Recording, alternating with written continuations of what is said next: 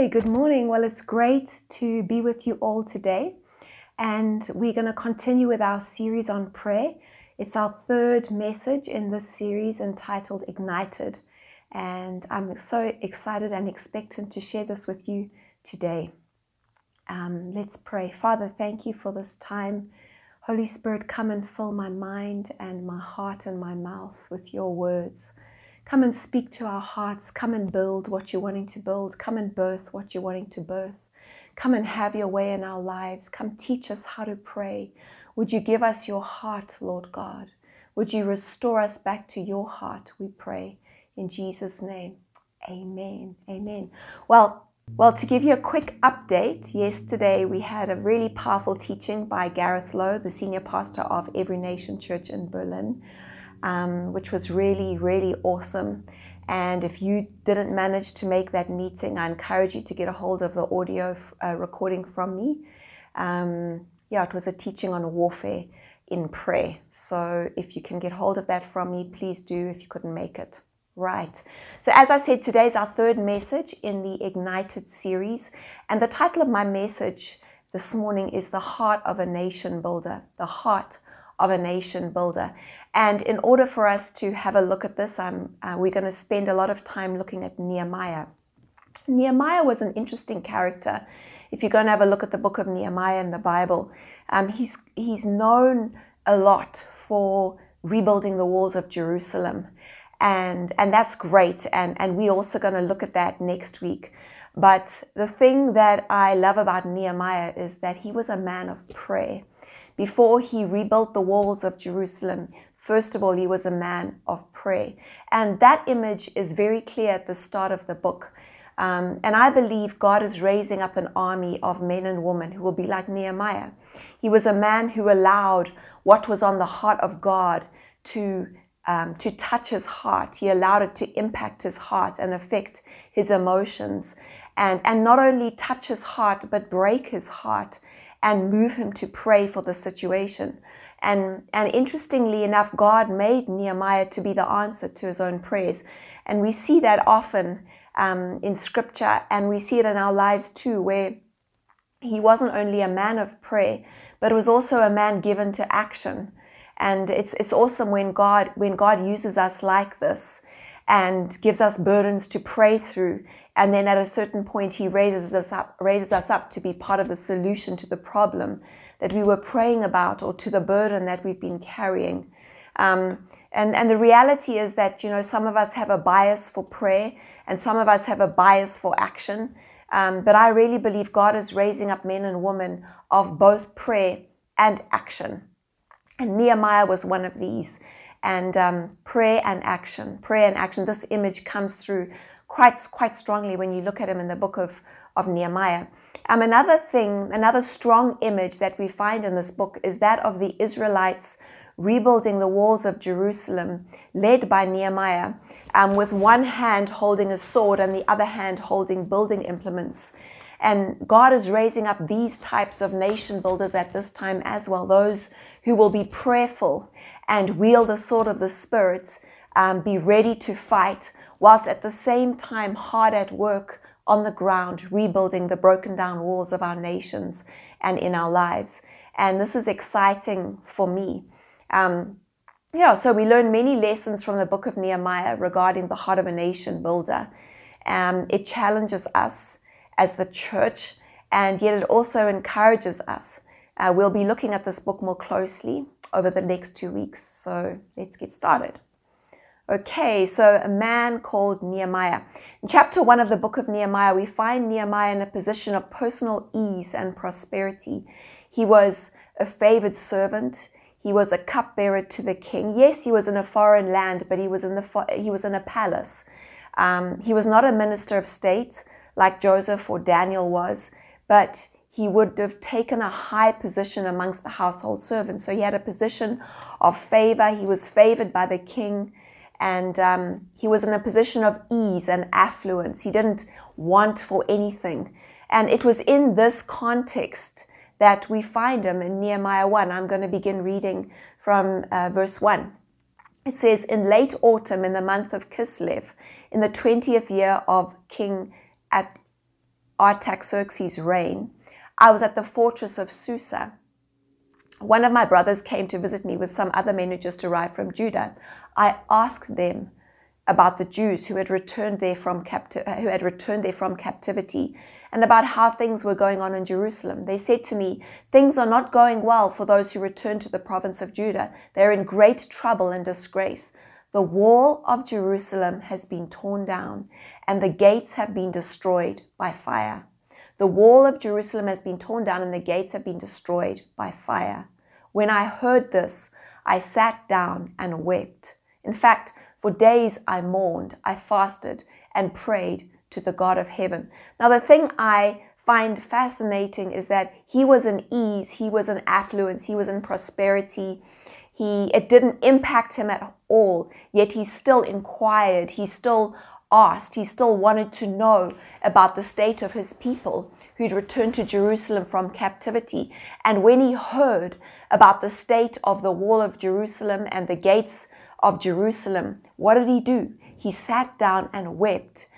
He mourned, he fasted, he prayed to the God of heaven. Now, Jerusalem was hundreds of miles away across the desert. Nehemiah was far removed from this destruction, from the ruin, and even from the implications of it. Yet he inquired with a heart ready to bear the reality should the news be negative. Okay, so he was interested. He was thinking about it. He was aware. And he discovered that, we read in that scripture, the wall had been torn down, the gates had been destroyed. What was his response? He says, "When I heard this, I sat down and wept. In fact, for days I mourned, I fasted, and I prayed to the God of heaven." What was he doing? He was allowing the situation in Jerusalem to break his heart, and he took it to the Lord in prayer. In other words, he carried the burden. And this is the first thing that I'm wanting us to learn for those of us who are called as nation builders and as intercessors. And I would like to assume that that's most of us, if not all of us. Okay. So the first thing that I'm wanting us to learn is we have to allow ourselves to be emotionally involved. We have to allow our hearts to be emotionally involved. If God is going to use us to be nation builders, to rebuild the nation, to rebuild walls. If we're going to allow God to use us in prayer, we have to allow ourselves to be emotionally involved. We have to allow ourselves to feel what he feels, and even to ask him to give us his heart concerning what we see around us. Now this brings me to the topic of burdens, because if we're going to carry the heart of the King, if we're going to carry his burden, if we're going to allow ourselves to feel what he's feeling in order to pray, we're going to find ourselves carrying the burden of the Lord. We're going to find ourselves carrying some of what he's feeling to him in prayer. It's going to move us to pray. Now, I think it's really important for us to remember, and I know this I'm speaking to myself right now as well, that there are different types of burdens that God gives. Now, if I watch the news, or if I watch reports of current affairs, of injustices and so forth, if I'm watching Carte Blanche or something like Third Degree, it's so easy to pick up burdens and feel sad. You know, in life in general, driving through certain parts of the country, or when we're exposed to what is happening in different spheres and domains, these types of things can end up burdening us if we're sensitive, if we've got a soft heart, or if we're prophetic, or if we give into prayer. And we have to remember that not every burden that we see is ours to carry. I remember once the Lord, he helped me with this, because, you know, you walk through this, you watch this TV program, you read this news report, and if you try to bring all of them before God in prayer, you know, at a certain point, and you're allowing them to touch your heart. I'm allowing it to touch my heart. At a certain point, I can begin to feel sad. I can begin to feel heavy. And the Lord he showed me this vision where I was walking through a field, and there were a number of people walking through the same field, and there were burdens all over the field. And he just said to me, Trace, and I saw a vision of myself walking past some burdens, and he just said to me, Trace, not every burden that you see is yours to pick up. But it's important that when we see the burden that God wants us to pick up and carry, that we pick it up and we carry it to Him in prayer. You know, on the other hand, we might find ourselves, and I've also found myself in this situation, you know, where things happen in life that harden us. You know, for one reason or another, we come to a point where we no longer feel anything, where we feel numb. And we can actually have both extremes of these at the same time and vacillate between them. You know, our hearts can become hardened. We can develop a hardness and a callousness of heart because of life, because of things that happen in life. Maybe we've needed to harden our hearts to cope. Maybe we've needed to harden our hearts to self-protect, okay? And when life happens, when disappointments happen, betrayal, hurt, disillusionment, tiredness, extreme weariness, when we see corruption around us, unfairness, injustice, whatever it may be that we feel touches our hearts and causes us to feel sad or heavy, we can end up developing coping mechanisms to protect ourselves, and we can harden our hearts. And this hardening of our hearts, when we harden our hearts to others, we invariably harden our hearts to God and His heart. We can't compartmentalize numbing and hardening. When we numb ourselves to pain, we also become numb to joy. When we harden our hearts to things and to people, we end up hardening our hearts to God. And so it's really important that we remember this, and remember that when I start to feel sad about something, straight away I know it's an alert for me. I need to say, Lord, is this a burden I need to bring before you in prayer so that I can guard my heart?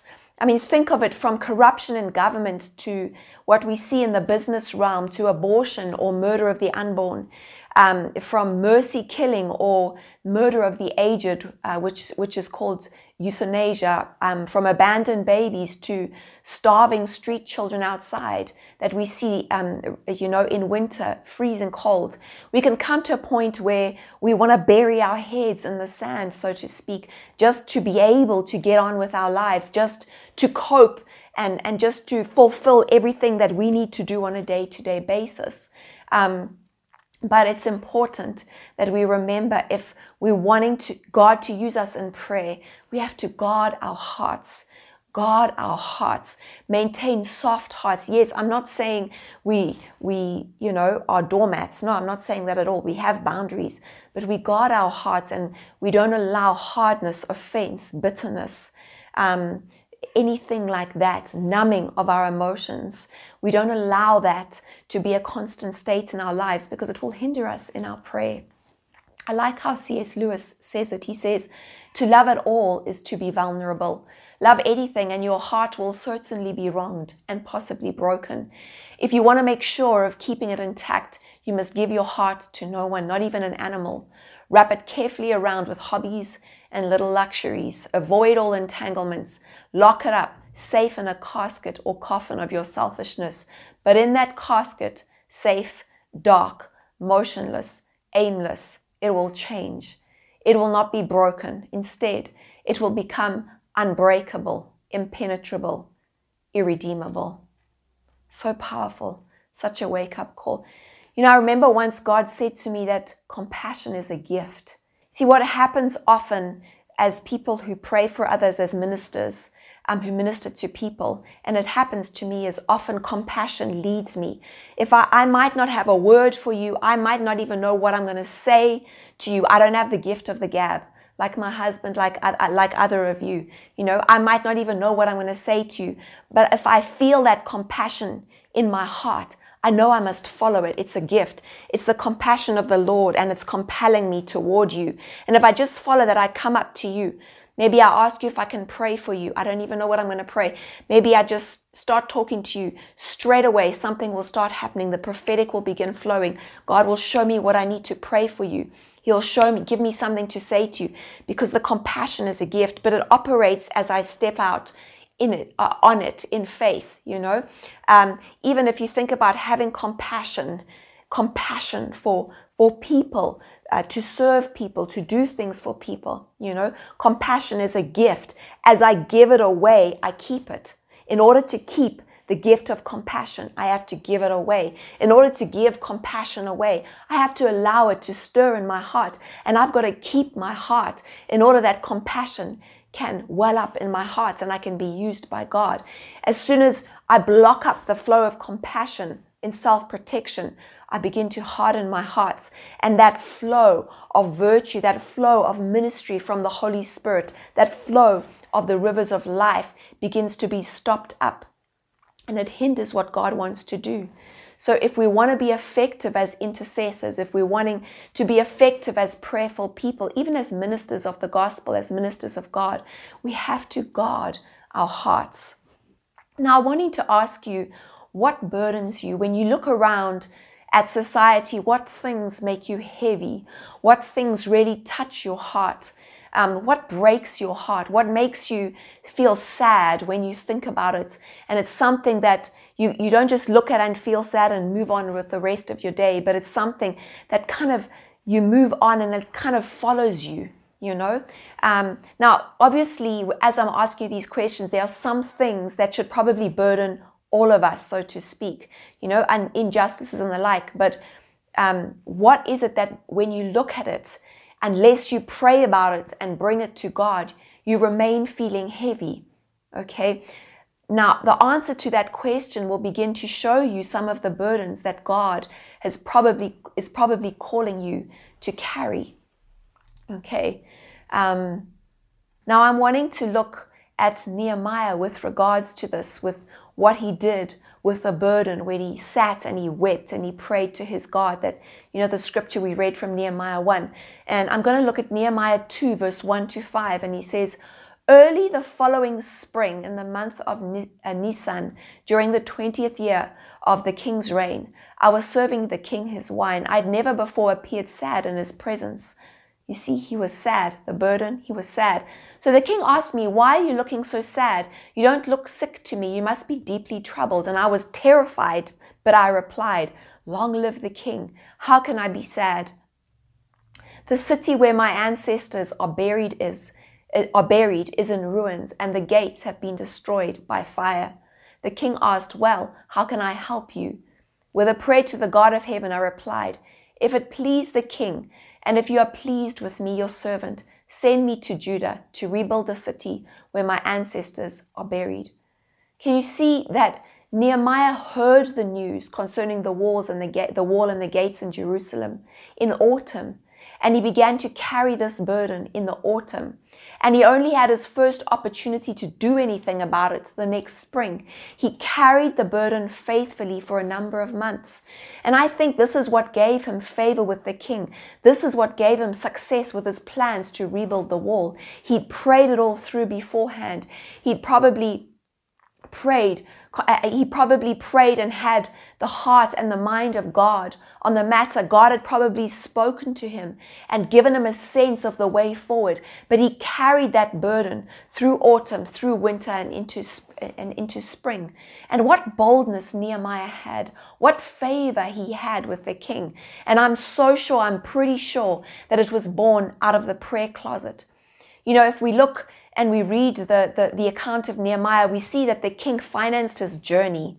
The king financed his God and his protection. The king even financed the timber for the whole project and the house for Nehemiah to stay in. We can safely say that God provided so many things through that king. And he wasn't even a Jew. He didn't necessarily have any interest in Jerusalem and the rebuilding of its walls. But God used him to provide. And I'm sure that that was an answer to prayer, that the prayers that Nehemiah had prayed as he was carrying the burden in his prayer closet. Long story short, and drawing attention to where I want, Nehemiah goes, the king has sent him, he travels to Jerusalem. And the first thing he does is go out at night to inspect the walls and gates for himself. So he wants to see the state of the wall. He wants to see the state of the gates for himself. So he was looking, he inspected the current situation. And this is an important aspect for us as watchmen, for us as nation builders, for us as prayerful people. We need to watch. We need to be aware. We need to look and see what is the current current state before we begin rebuilding, before we begin launching out in prayer. We have to have an idea of what is the state, where we are right now, what work needs to be done, and where to get us to where we're wanting to be. And when Nehemiah heard the walls were broken down and the gates were destroyed, he wept and fasted and prayed. Then he went to inspect these before beginning the rebuilding process, which I find very encouraging. I find that logical, right? And in this particular message today, I'm wanting us to with the background and the context of Nehemiah and what he was doing and his heart, and how he carried the burden and was carrying the burden. I'm wanting us to look at the significance of walls and gates today so we can apply it into our situation today, in society today. So first of all, I'm wanting to ask, what is a wall? What is a wall? Well, think about it. A wall is a boundary. A wall keeps the good in and the bad out. A wall is used as a protective hedge. You know, in Isaiah 5, the Lord speaks of his vineyard and he says, "And now, please let me tell you what I will do to my vineyard. I will take away its hedge and it shall be burned, and break down its wall and it shall be trampled down." And so there we see the consequences of having a broken down wall or a broken down hedge. You're open to attack. You're open to destruction, to ruin. When we build our lives, when we continue to live our lives in accordance with the Word of God, with its standards, with its values, with its instructions, we're building up the walls of protection in our lives. When we have His Word as the standard in every area of our lives, in every area of our families, of our nations, it protects us. And that's what we want. Now, for example, just to bring it home a little bit, take my husband and myself in our marriage. What is a wall? What are some of the walls, or what are some of the bricks that we use to build up the wall in our marriage? Well, you won't find us traveling with someone of the opposite sex alone for extended periods of time. You won't do that. That's part of the wall that we use to protect our marriage. You won't find us watching certain movies in our household. We don't allow certain movies in our house, or in our eyes, in our ears, in our family. We don't let our kids, as I'm sure many of you don't, we don't let them go out to the malls unaccompanied. That's a wall of protection around our kids. Kids are stolen these days. We don't know what's going to happen, you know. As a couple, something that we do for ourselves, we pray together each night before sleeping. Another part of the wall that we build up is we honor our parents. That's in accordance with the Word of God. There's a promise that comes with that. We see that in the Bible. Another part of the wall that we build up around ourselves, around our finances, that we tithe on our increase. We give to the Lord first, and we trust that He will rebuke the devourer, and so on and so forth. Now I'm sure, and we have many more of those, and I'm sure you also have, but that's part of building up the wall. So we can build up the wall when we live our lives in accordance with His Word. We can also build up the wall as we pray and we declare His Word over our lives.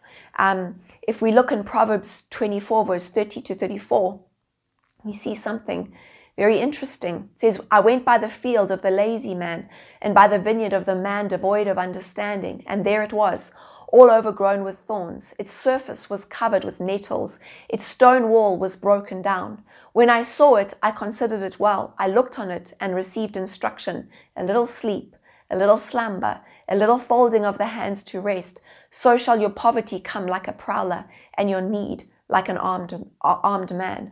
So you see, from Proverbs, we're instructed that passivity and laziness cause our walls to crumble.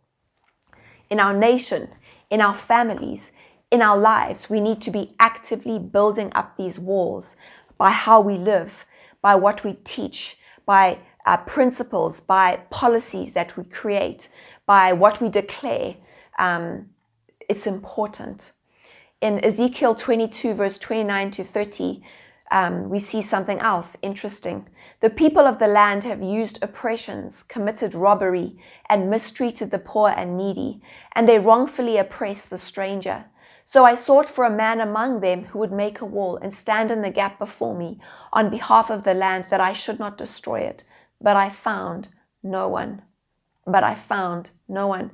See, from this scripture, we see some of the things that cause a breakdown of walls in a nation. It says the people of the land have used oppressions. Oppressions break down the wall. They've committed robbery. It breaks down the wall. They've mistreated the poor and needy. Breaks down the walls of a nation. They wrongfully oppress the stranger. Breaks down the walls of the nation. Now, what was God's solution to this? He said, I looked for someone who would stand in the gap on behalf of the land, coming to God in repentance and prayer. You see, coming to God in repentance and prayer can help to rebuild the walls, can help to rebuild the walls. And I find it interesting how Nehemiah responded when he heard the state of the walls in Nehemiah 1 verse 4 to 11. I find it very interesting. He responds like this with this prayer. It says, so it was when I heard these words that I sat down and wept. He's just heard about the gates and the walls of Jerusalem. That I sat down and wept and mourned for many days. I was fasting and praying before the God of heaven. And I said, I pray, Lord God of heaven, O great and awesome God, you who keep your covenants and mercy with those who love you and observe your commandments, please let your ear be attentive and your eyes open, that you may hear the prayer of your servant, which I pray before you now, night and day, for the children of Israel, your servants, and confess the sins of the children of Israel, which we have sinned against you. Identificational repentance. Both my father's house and I have sinned. We have acted very corruptly against you, and have not kept the commandments, the statutes, nor the ordinances which you commanded your servant Moses. Remember, I pray, the word that you commanded your servant, saying, if you are unfaithful, I will scatter you among the nations. But if you return to me and keep my commandments and do them, though some of you were cast out to the farthest of the heavens, yet I will gather them from there and bring them to the place which I have chosen as a dwelling for my name. Now these are your servants and your people whom you have redeemed by your great power and by your strong hand, O Lord, I pray. Please let your ear be attentive to the prayer of your servant and to the prayer of your servants who desire to fear your name. And let your servant prosper this day, I pray, and grant him mercy in the sight of this man, for I was the king's cupbearer. So he prayed that prayer before he went before the king. It was a prayer of identificational repentance. He stood in the gap on behalf of Jerusalem and of his people. Now, for all of us in this nation at this time, whether we're South African, whether we're not, wherever you're watching this, whether you are born in the nation that you're living in, or whether you're not, we can't sit back and let it all happen around us and think, oh, it's not going to affect us. Oh, I'm not even I'm not even a citizen in this nation. I'm not even born here.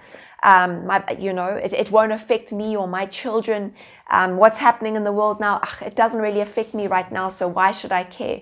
We can't sit back and let things just happen around us, even if we're sitting in ease and affluence and prosperity and peace, like Nehemiah was in the palace. He was sitting in ease. He was sitting in affluence. It didn't touch him personally, physically, but he still allowed it to touch his heart.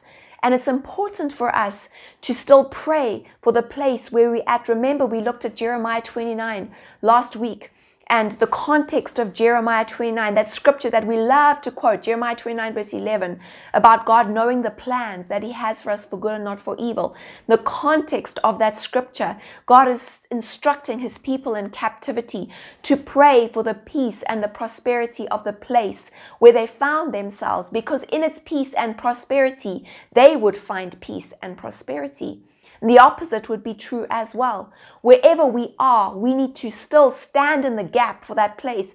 God has placed us wherever we are at. He's placed us as salt. He's placed us as light. He has placed us in the gardens we find ourselves, and we still need to pray for its peace and its prosperity. We still need to stand in the gap for the nation where we're at, for the places, the businesses, the places where we find ourselves at. We still need to pray for these things.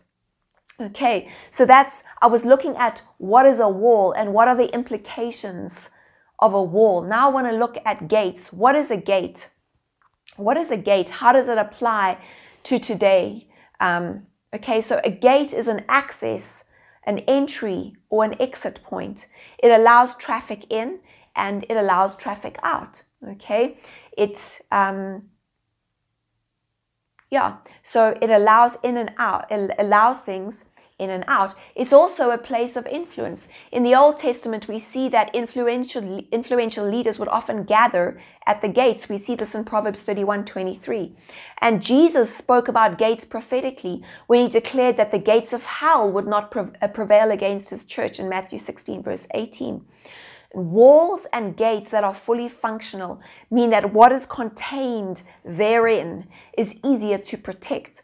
You can control what is access and what can be taken away with walls and gates. And I'm speaking of the spirit realm as well as the natural. The natural gives us a picture of the spirit realm. Ephesians 6 verse 12 says, "For we do not wrestle against flesh and blood, but against principalities, powers, rulers of the darkness of this age, against spiritual hosts of wickedness in the heavenly places." Often it is principalities, powers, rulers of darkness, and spiritual hosts of wickedness that occupy and rule the gates of our cities, of our nations, and of our domains. And the domains that I mentioned last time, and you can visit, you can look at that message if you're wanting to find a list of those domains. The domains that I mentioned last time, each of those domains has specific gates within it, has specific aspects of influence within that particular domain. And these gates could be governing bodies, they could be thought leaders, they could be power centers, and so forth. These gates are the primary influences controlling the culture, controlling the thinking, the policies, and the majority of how that domain functions. Okay, so gates, remember, gates are places of entry and exit. And gates allow or disallow certain ideologies and behavior. The dominant worldview and controlling spirit behind the gate is critical when we're talking about transforming society. And it's important to remember that a domain can be a gate, can also be a gate. If we think of the media domain, I think that it's a gate because of the influence that it has over the thinking of people of this generation, of the next generation, of culture. And we're going to look at that a little bit towards the end of the message. Some examples of gates include the media, okay? And this is like I mentioned, this is a domain that is also a gate because it influences people's thinking and behavior.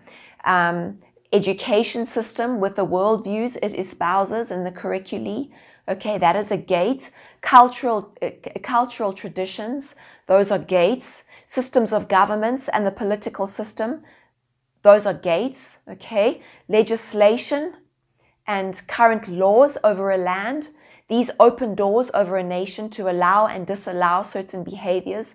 They help to create cultures those are gates. Now, what are the implications of broken down walls and gates? Well, you're vulnerable, you're open to attack, you can't easily protect yourself from enemies and predators and from the enemy of our souls, okay? So walls and gates are critically important.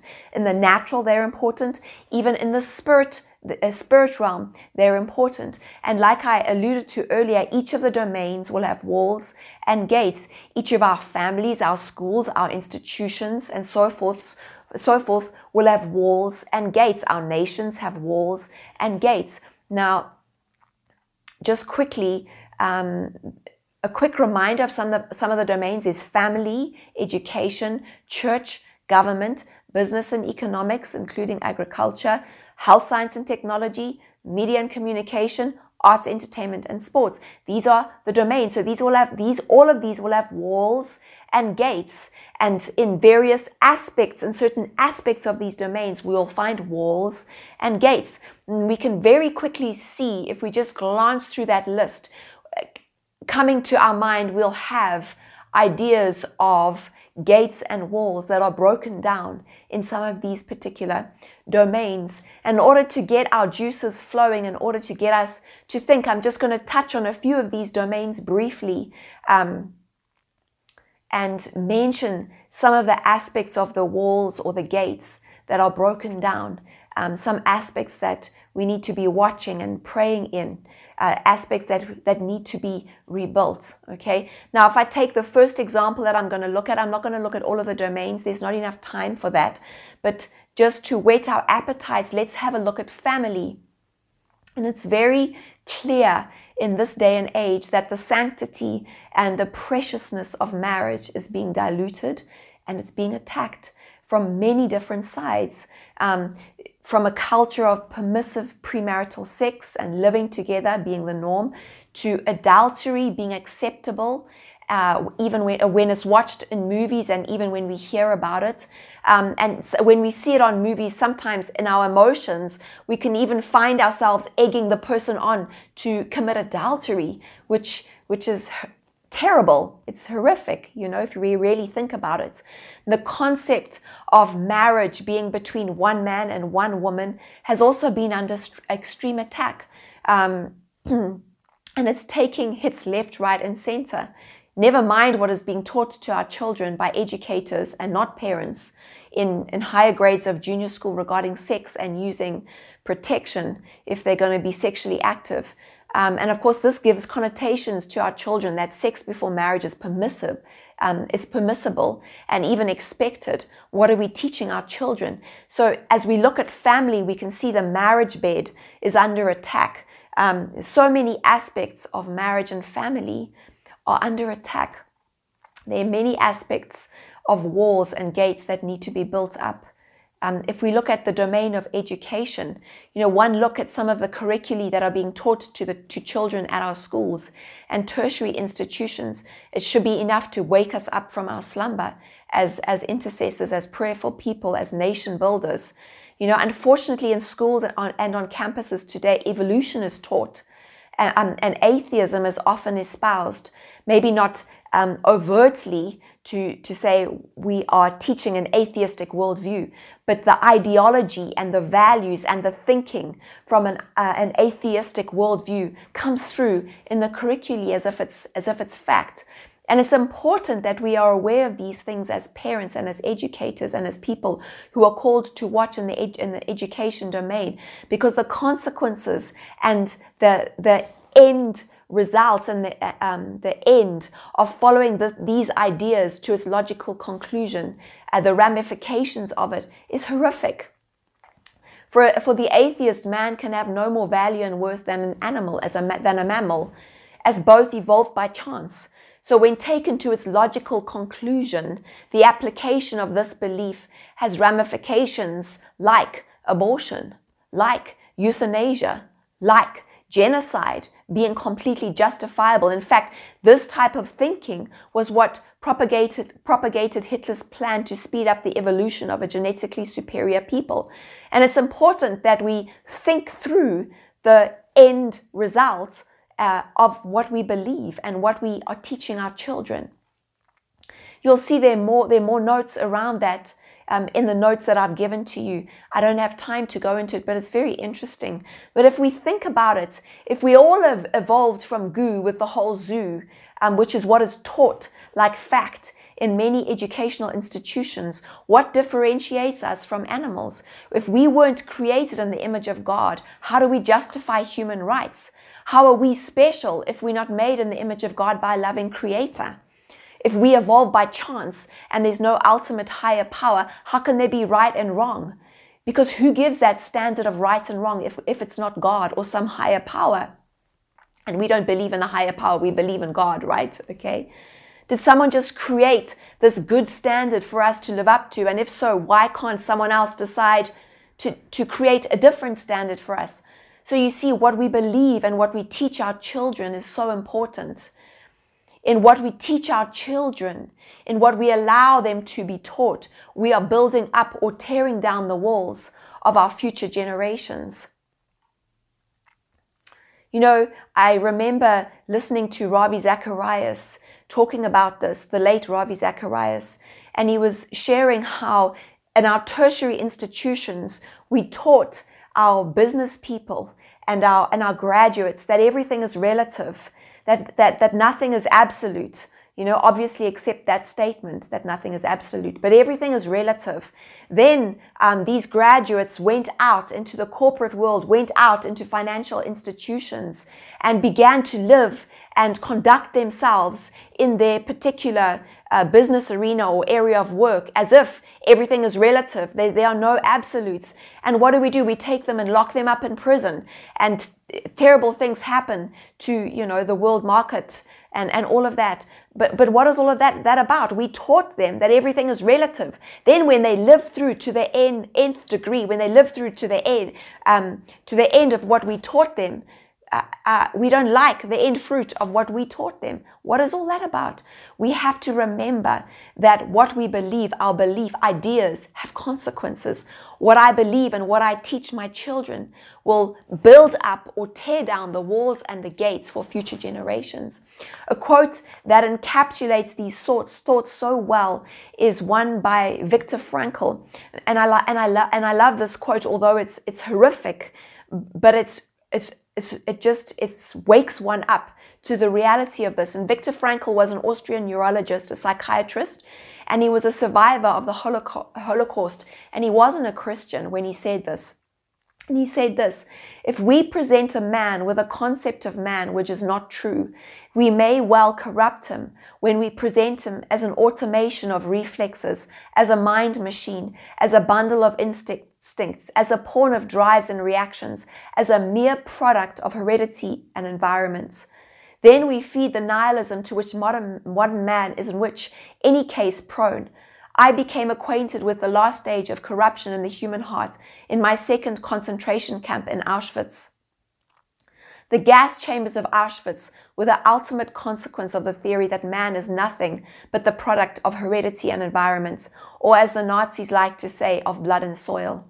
And now listen to this. He said, I am absolutely convinced that the gas chambers of Auschwitz, Treblinka, and Majdanek were ultimately prepared not in some ministry of defense or some such portfolio or other in Berlin, but rather at the desks and lecture halls of nihilistic scientists and philosophers. Rather at the desks and lecture halls of nihilistic scientists and philosophers. Education is so important. Okay, briefly, let's look at government. It doesn't take a prophet to see that our government has many broken down gates and walls. Someone asked me a question the other day.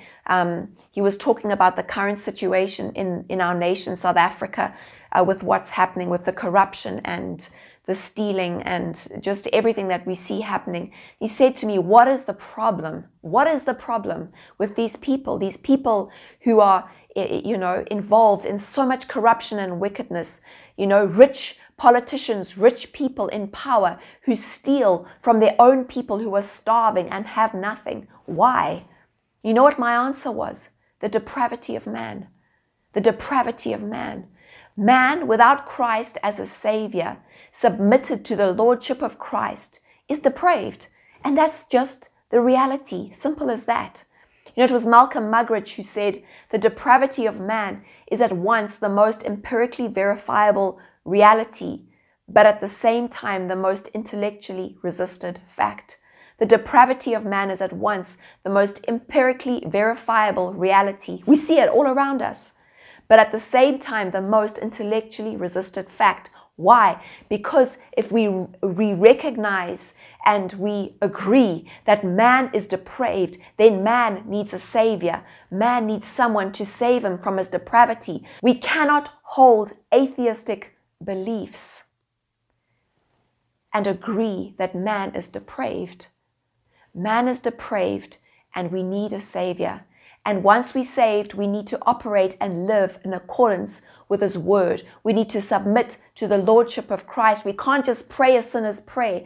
It's not good to fill our churches with people who pray the sinner's prayer, but don't understand the need to walk in the lordship of with the lordship of Christ.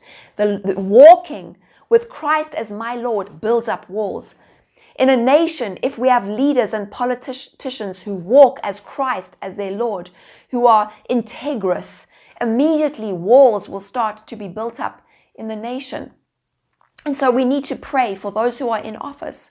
We need to pray for God encounters. We need to pray for God's guidance. We need to pray for wise counsel. We need to pray that God would raise up those who would fill office,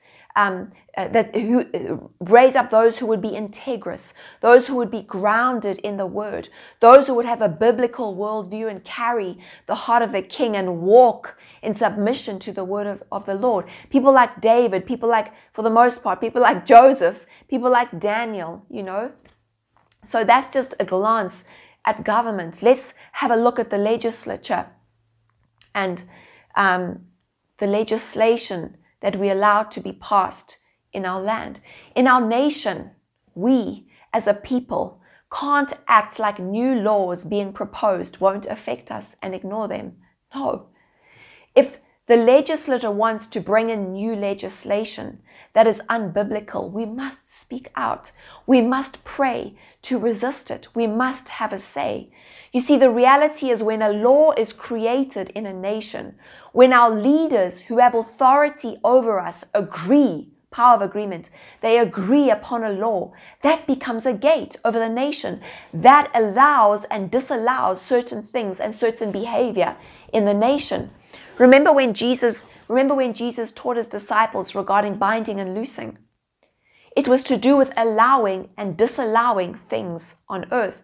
In the Amplified in Matthew 16 verse 19, it reads, "I'll give you the keys of the kingdom of heaven, and whatever you bind, declared to be improper and unlawful on earth, must be what is already bound in heaven. And whatever you loose, declare lawful on earth, must be what is already loosed in heaven." The Passion Translation puts it this way: "I will give you the keys of heaven's kingdom realm to forbid on earth that which is forbidden in heaven, and to release on earth that is released in heaven." Powerful, allowing, disallowing.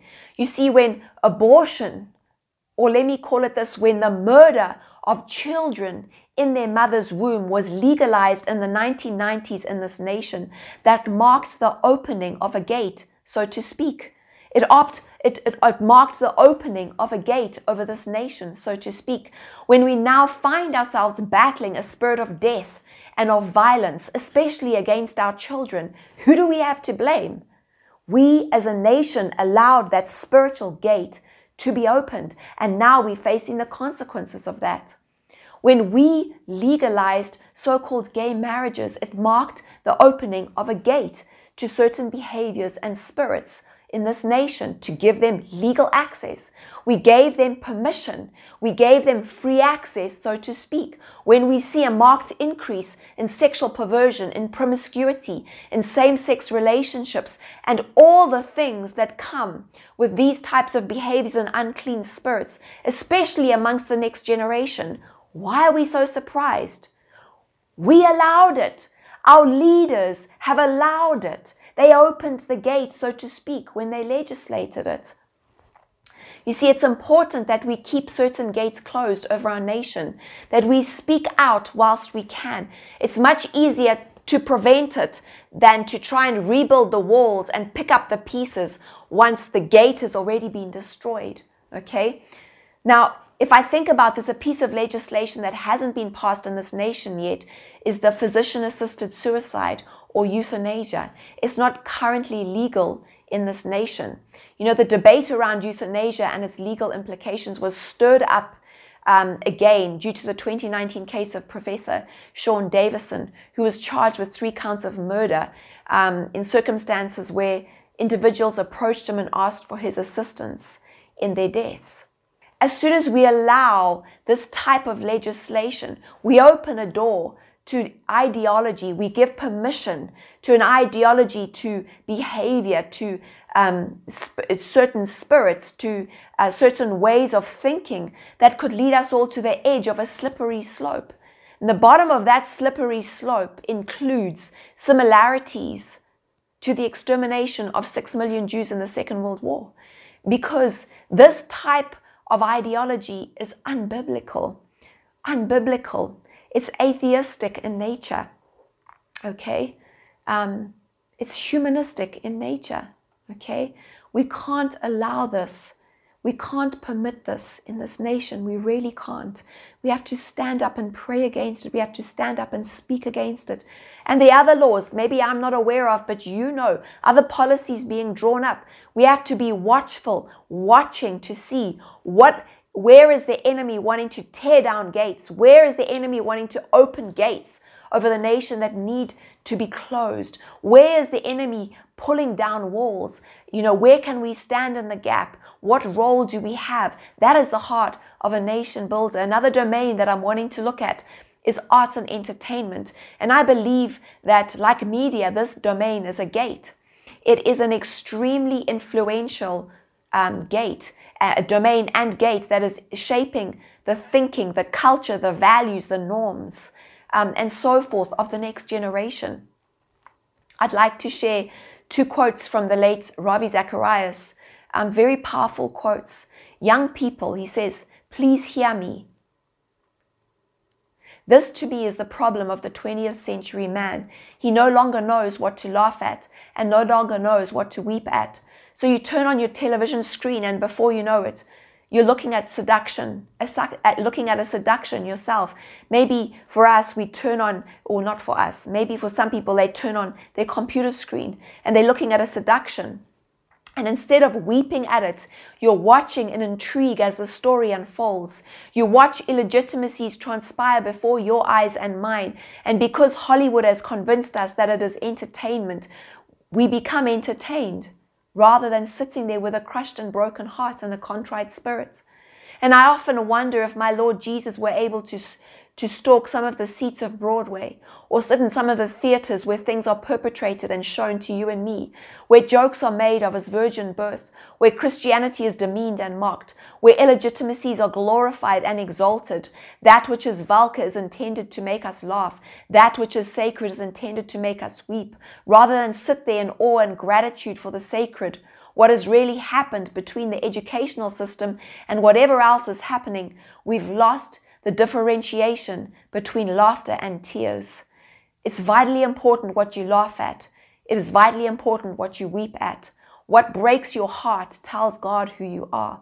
What makes you laugh tells God who you are. What is he saying? He's saying be careful of what we allow Hollywood and other media and arts and entertainment gates and fora to tell us. And we're being discipled, and our thoughts are being shaped by what we watch from Hollywood. Our thoughts are being shaped by what we watch as entertainment, what we watch on various forms of media. And our conscience can become seared and we can become hardened. And it affects us in terms of a people of prayer. Ravi Zacharias also says we were created to see through the eye with the conscience. Modern capacity is inviting us to see with the eye, devoid of conscience. Violence, computer games, violence and nudity and sexual perversion and all of these things that are put out there as if they're entertainment. And we need to be careful because our hearts can become hardened. Our consciences can become seared. Our worldview and our thinking can be shaped by something that is contrary to a biblical worldview. Andrew Fletcher, a Scottish political activist, said, "Let me write the songs of a nation. I don't care who writes its laws." Powerful.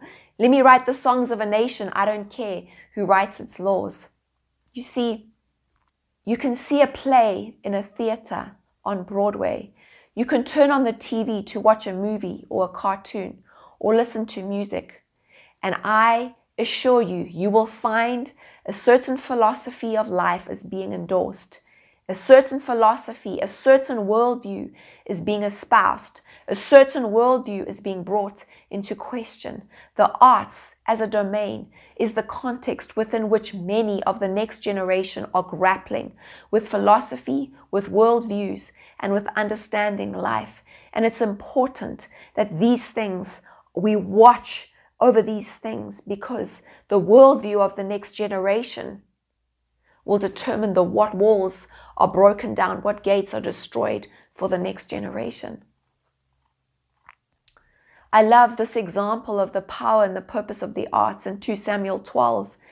And the first time I heard it, it was our friend, pastor friend, Tendai Chitsike, who had written an article on this. And it's such a brilliant example of the power of and purpose of the arts, of media, of entertainment. And this particular scripture, you'll see if you go and read it in 2 Samuel 12, King David had just done the unthinkable. He'd taken another man's wife, he'd slept with her, and he'd arranged to have her husband killed. And this was David's shocking fall from grace. But it's also a picture of the depravity that lies within all of us, the depravity of man. Now, it's one thing to confront a man who is hardened and unrepentant after adultery and murder. It's quite another thing when the man in question is the king, where that man is a man who up until this moment has led extremely well. And this was the task of the prophet Nathan. God sends the prophet Nathan to confront David concerning the sin, and sends him to bring about repentance in the king. Now, even for a prophet of Nathan's stature, this is no small endeavor. How does he do it? How does he do it? How does he set about doing it? He does it in a most unusual way.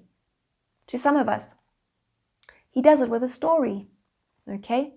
The prophet Nathan tells the story so well, and he parallels it to David's situation, and it arouses within the king a righteous indignation that allows Nathan to reveal to David the villain in the story was in fact himself, King David. This then begins the process of David's repentance, a repentance that arrested a situation that really could have only got more destructive. What does 2 Samuel have to do with the arts? What does it have to do with media and entertainment? Well, everything, because we live in a world that is hardened by sin's deceitfulness, that is hell-bent on turning from God and centered on doing whatever it takes to secure personal pleasure and advancement. As God has done with both Nathan and himself, prophets are desperately needed to bring us back to our senses through the power of story, the arts, if you like. People, prophetic people, and people are so necessary in the arts to bring it back and restore it to its original purpose. It is such a powerful tool to convict us in the depths of our heart. Now, I could carry on and talk about the other domains.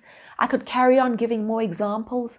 I could talk about agriculture and land reform. I could talk about business and economics and integrity. You know, I don't have the time today. Suffice to say that whatever domains or areas you and I are passionate about, whatever domains you and I are called to, whatever domains you and I work in, whatever domains we know that God wants us to carry burdens in. He wants us to pray around and build up the spiritual walls, so to speak. We need to do a few things. Number one, we need to allow God to soften our hearts so we can carry his burden.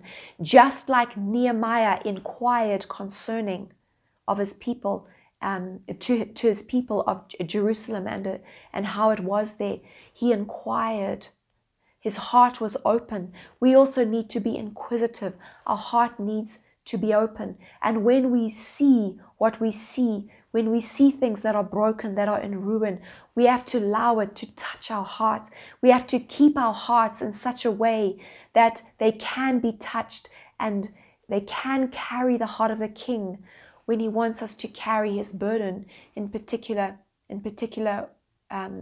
aspects and areas and domains. Just like Nehemiah went, and he went to go and physically inspect the walls and the gates, he researched for himself. We too need to do research for ourselves in the domains that God has called us to pray into, in the domains that he's called us to rebuild the walls, in the domains in our nation where he wants to use us as those who rebuild the walls. We need to inspect the walls. We need to inspect the gates. We need to do research and see where are things really at, so that when I'm praying, when I choose to stand in the gap, I can do so in an informed fashion. Okay, we also need, like I said last week, like I mentioned last week, we need to study His Word in these particular areas so that we can populate our prayers with His Word, with His wisdom, with His patterns, with His precepts. So when I'm praying, I'm not just praying the first idea that pops into my head, but I'm praying His Word. I can pray in faith, and I know that as I release His Word, it will accomplish that which it's sent for, because He's the one who's releasing it through my mouth. And the Bible says in Isaiah that His Word always accomplishes that which He sends it for. Okay, and we can begin to pray. I want us to begin to pray for these areas and bring them before God. So it's important we keep our hearts soft. We allow God to soften our hearts. We guard our hearts. We ask Him to reveal the burdens to us. Ask Him to reveal and show us what He wants us to carry. We pick up the burdens that He wants us to pick up. We leave the burdens that He doesn't want us to pick up. It's important we do the research. We find out what the current situation is on the ground in terms of these particular areas that God wants to use us to rebuild the walls in. We study His Word. We become better disciples, more informed disciples in these areas. And then we begin to pray for these areas, begin to stand in the gap in these areas, bringing them before God. Okay, next week, we're going to continue looking at Nehemiah and learning about the heart of a nation builder. This week, I've looked at just his response when he heard the walls were broken down and the gates were burnt, and what he did out of that. He prayed, carried the burden. He went to go and inspect the walls and the gates. Next week, I'm going to look at what he actually did, because remember, Nehemiah was a man of prayer, but he was also a man of action. So as you go from today, as you go this week, I want to encourage you to go before God and to begin to inquire of the Lord. Say, Lord, reveal my heart to me. Show me where there's hardness, bitterness, callousness. Soften my heart. Help me to carry your heart, and ask Him to reveal to you the burdens that He's wanting you to carry. Ask Him to show you the domains that He's wanting you to pray into. If you don't already know, ask Him to begin to show you and help you as you do research into those particular things, and ask Him to give you wisdom as you study His Word, so you can populate your prayers from His Word. Thanks, everyone. Let's pray. Father, thank you for your Word, even the Word that has gone forth now. I thank you that it will accomplish that for which it has been sent. Help us, Lord God, as we do all of these things, as we endeavor to be nation builders, as we endeavor to be those who stand in the gap and pray and are available to be used by you to carry your burden and your heart. In Jesus' name, amen.